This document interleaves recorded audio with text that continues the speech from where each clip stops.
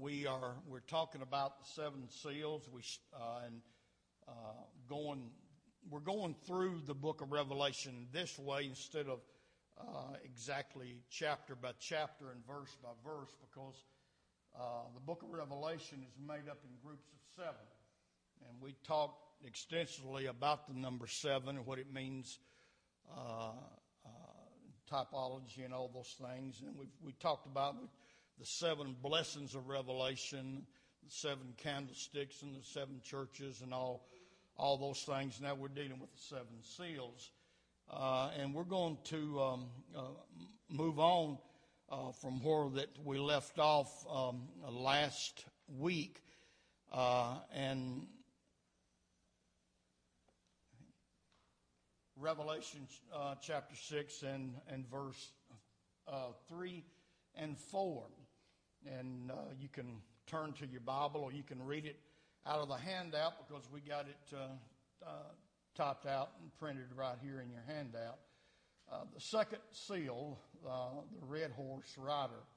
And when he had opened the second seal, I heard the second beast say, "Come and see." And there went out another horse that was fiery red went out, and it was granted to the one who sat on it to take peace from the earth, and that the people should kill one another, and there was given to him a great sword.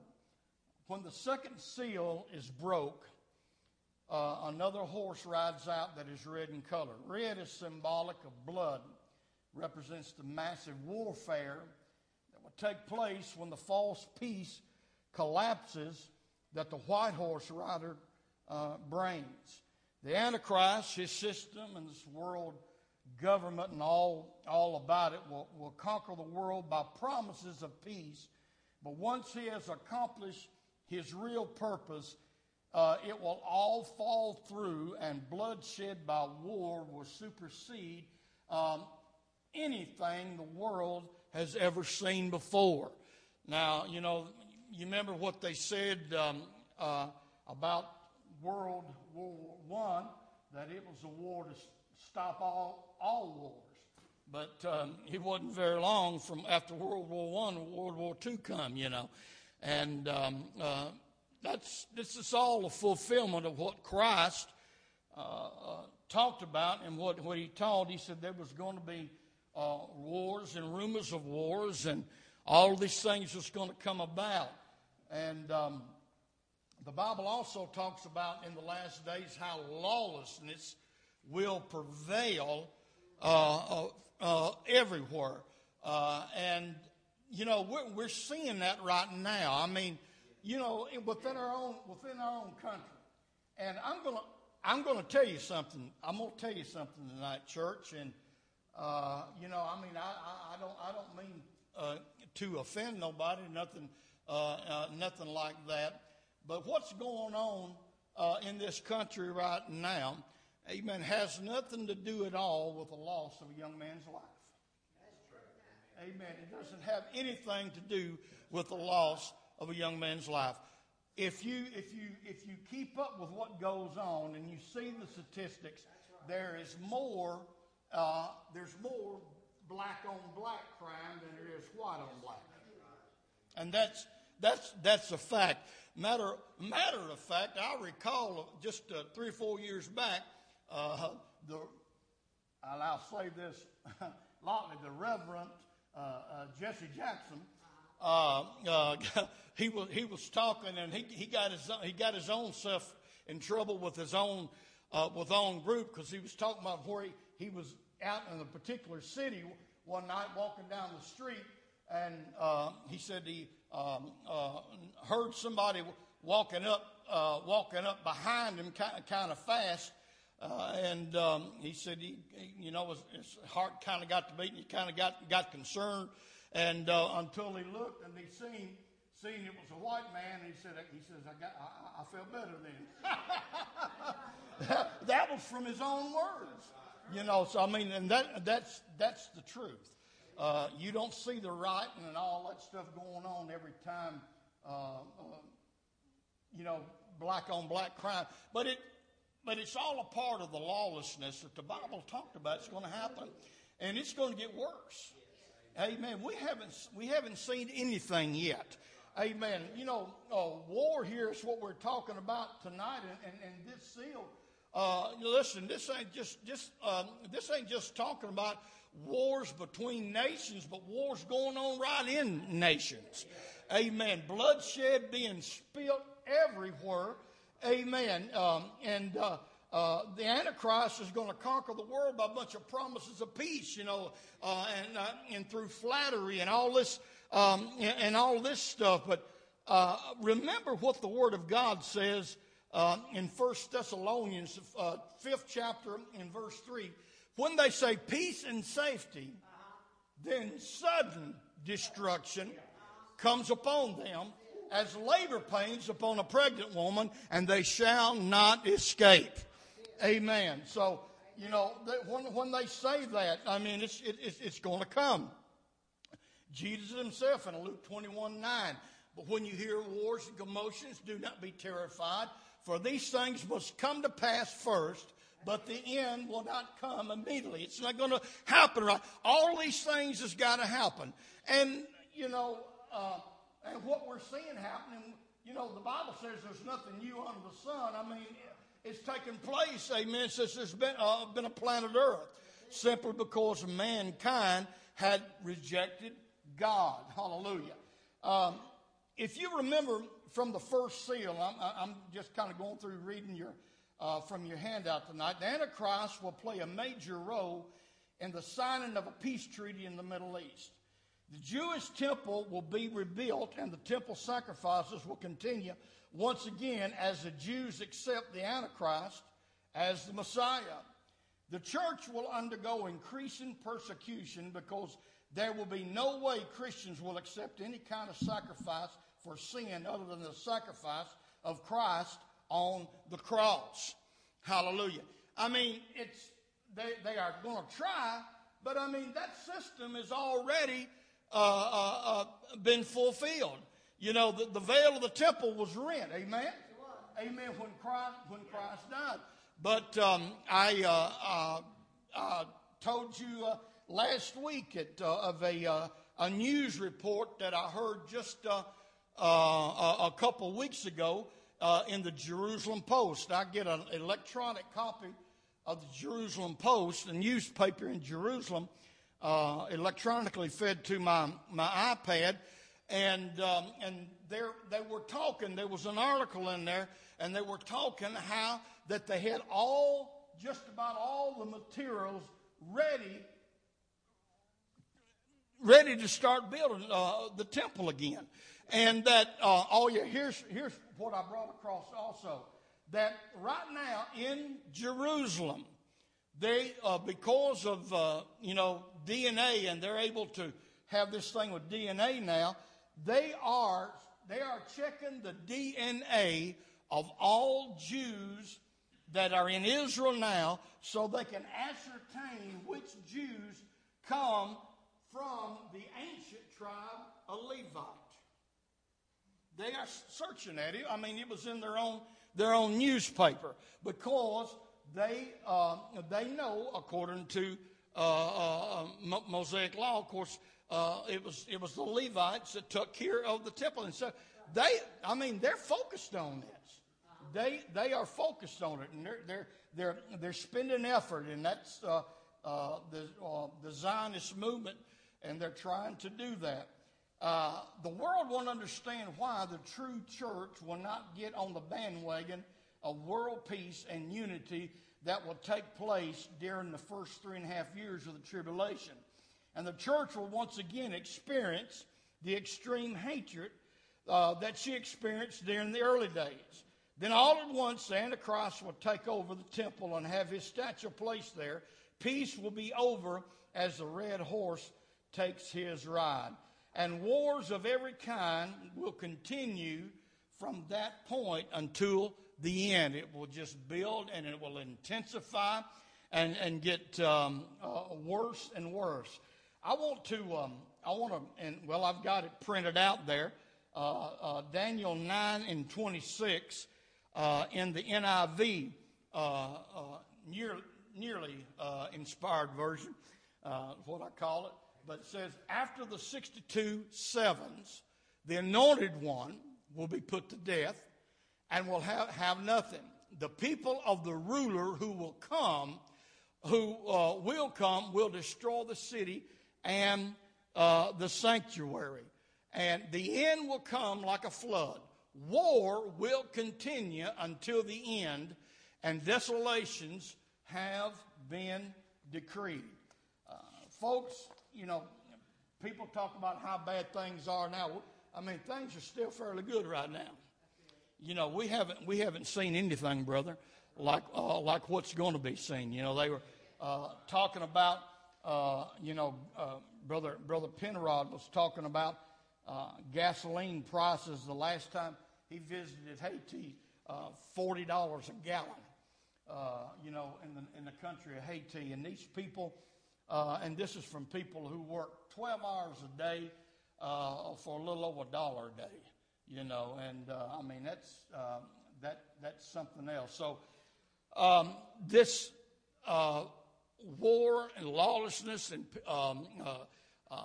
lives being taken and all these things is going to get worse and worse, and it's not going to get any better.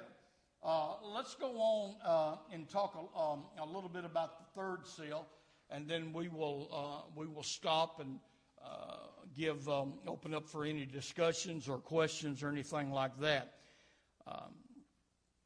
When he opened the third seal, I heard the third living creature say, "Come and see." And so I looked, and behold, a black horse, and he who sat on it had a pair of scales in his hand. Revelation 6 and 5. And I heard a voice in the midst of the four living creatures saying, "A quart of wheat for a denarius, and 3 quarts of barley for a denarius. And do not harm the oil and wine." Amen. When the third seal is broken, a black horse is now galloping forth. Black in the scripture is symbolic of plague, like conditions that is brought on by world famine.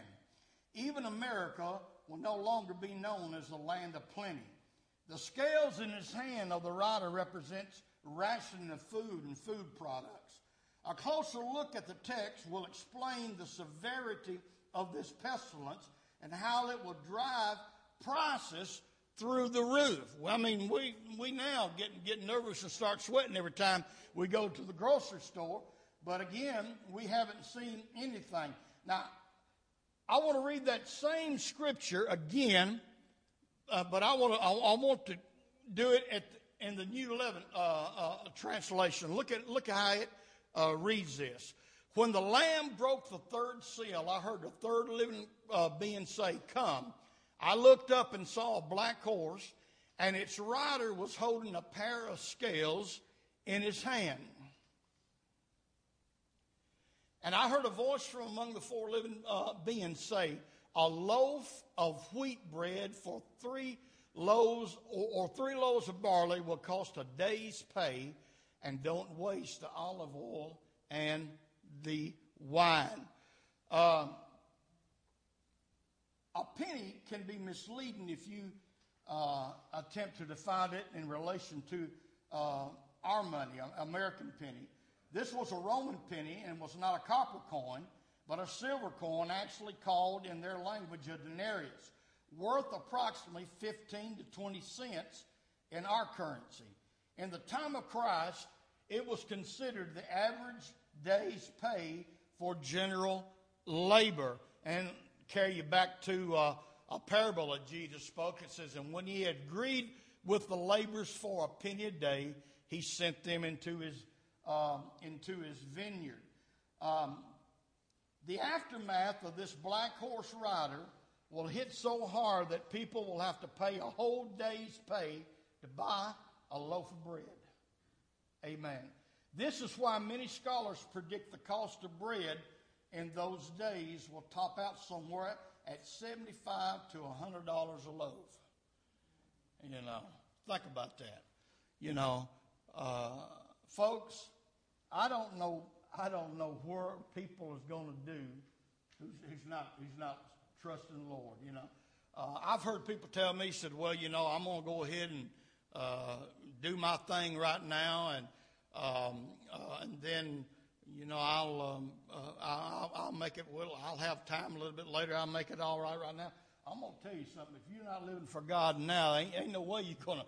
Amen. Later, it's going to be too bad. It's going to be too hard. And we're actually seeing things come together right now. That's all this stuff is building up, and I believe that we are quickly going towards a cashless society. They told Metro school employees this year.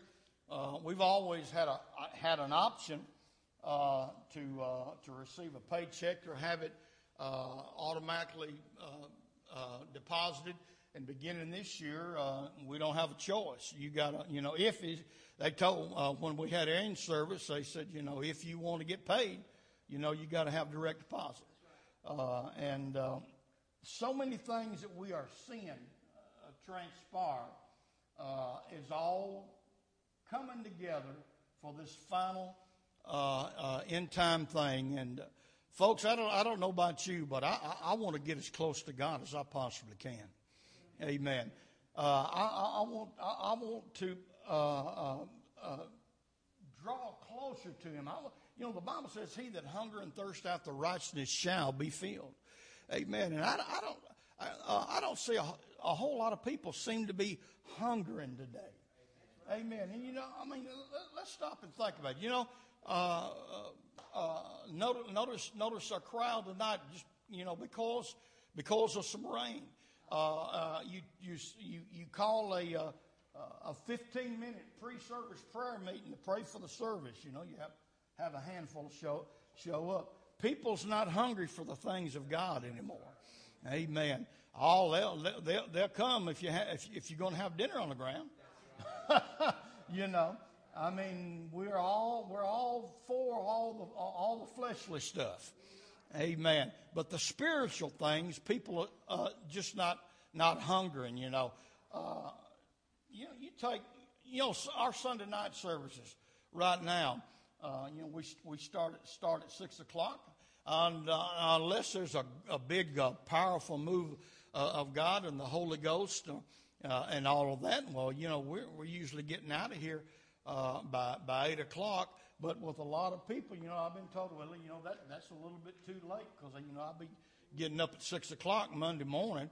Well, I get up at 4:00 Monday morning, and I can remember back before I pastored, when Brother Hale was still pastoring, and Brother Paul said, y'all know this well, we'd never get out earlier than 10:00 on Sunday night.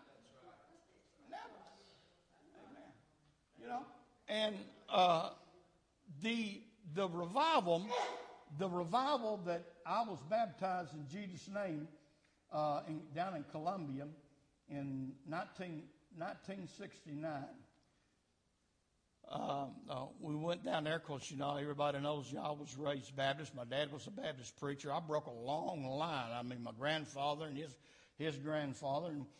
And we took a drive to Columbia to go to a revival and at a church down there. And Dad drove everywhere, and he couldn't find it. And we passed this Pentecostal church, and they had a sign up said revival. They said, well, he says, they got a revival going on here. Ain't no need driving this far. That was back before the interstate. We had to drive, go down through Franklin and all that. He said, we just wanted to go in there.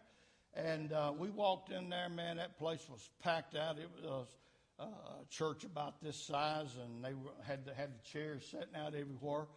And it was Brother McDonald from up in Ohio somewhere was the evangelist preaching.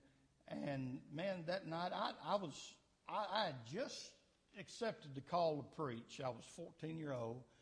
And man, when that man got to preaching, man, God got on my heart. And before I left there that night, I was baptized in Jesus' name. And there was about 6 or 7 others baptized with me. That night, that I was baptized, they had done been in revival for 5 weeks every night. Every night. And after that night, that Sunday night, we kept going back for 2 more weeks. And they were anywhere from 5 to 10 people baptized every night. You know. And, you know, there in the 60s and going in those tent meetings, man, I've been under the big tent where they'd roll up a little kid's swimming pool and stick them under the water and baptize them just as fast as they can baptize them for an hour and a half at a time. People were hungry for God back then. You know, that's a reason why everything that the book of Revelation is talking about and all that stuff's going to happen, it's coming about because God's people just simply not doing what they're supposed to do. Hallelujah. The word said, God said, if my people, which are called by my name. Now, I was born and raised Baptist. I'm sorry, even though they might claim, I've heard them talk that scripture, but when he said, if my people, which are called by my name, he wasn't talking about the Baptists and Methodists and Presbyterians, because they're not called by his name. I'm sorry. I mean, I don't want to offend nobody, but they're not called by his name. But if my people, which are called by my name, shall humble themselves and pray, seek my face, and I turn from their wicked ways. A lot of people quote that and leave that part out. Turn from their wicked ways. Then would he hear from heaven and heal the land. Amen. We still could have an outpour revival if God's people would just get hungry. Amen. We have to get hungry. Okay. Anybody got some comments or insights or questions, anything you'd like to add to what we've talked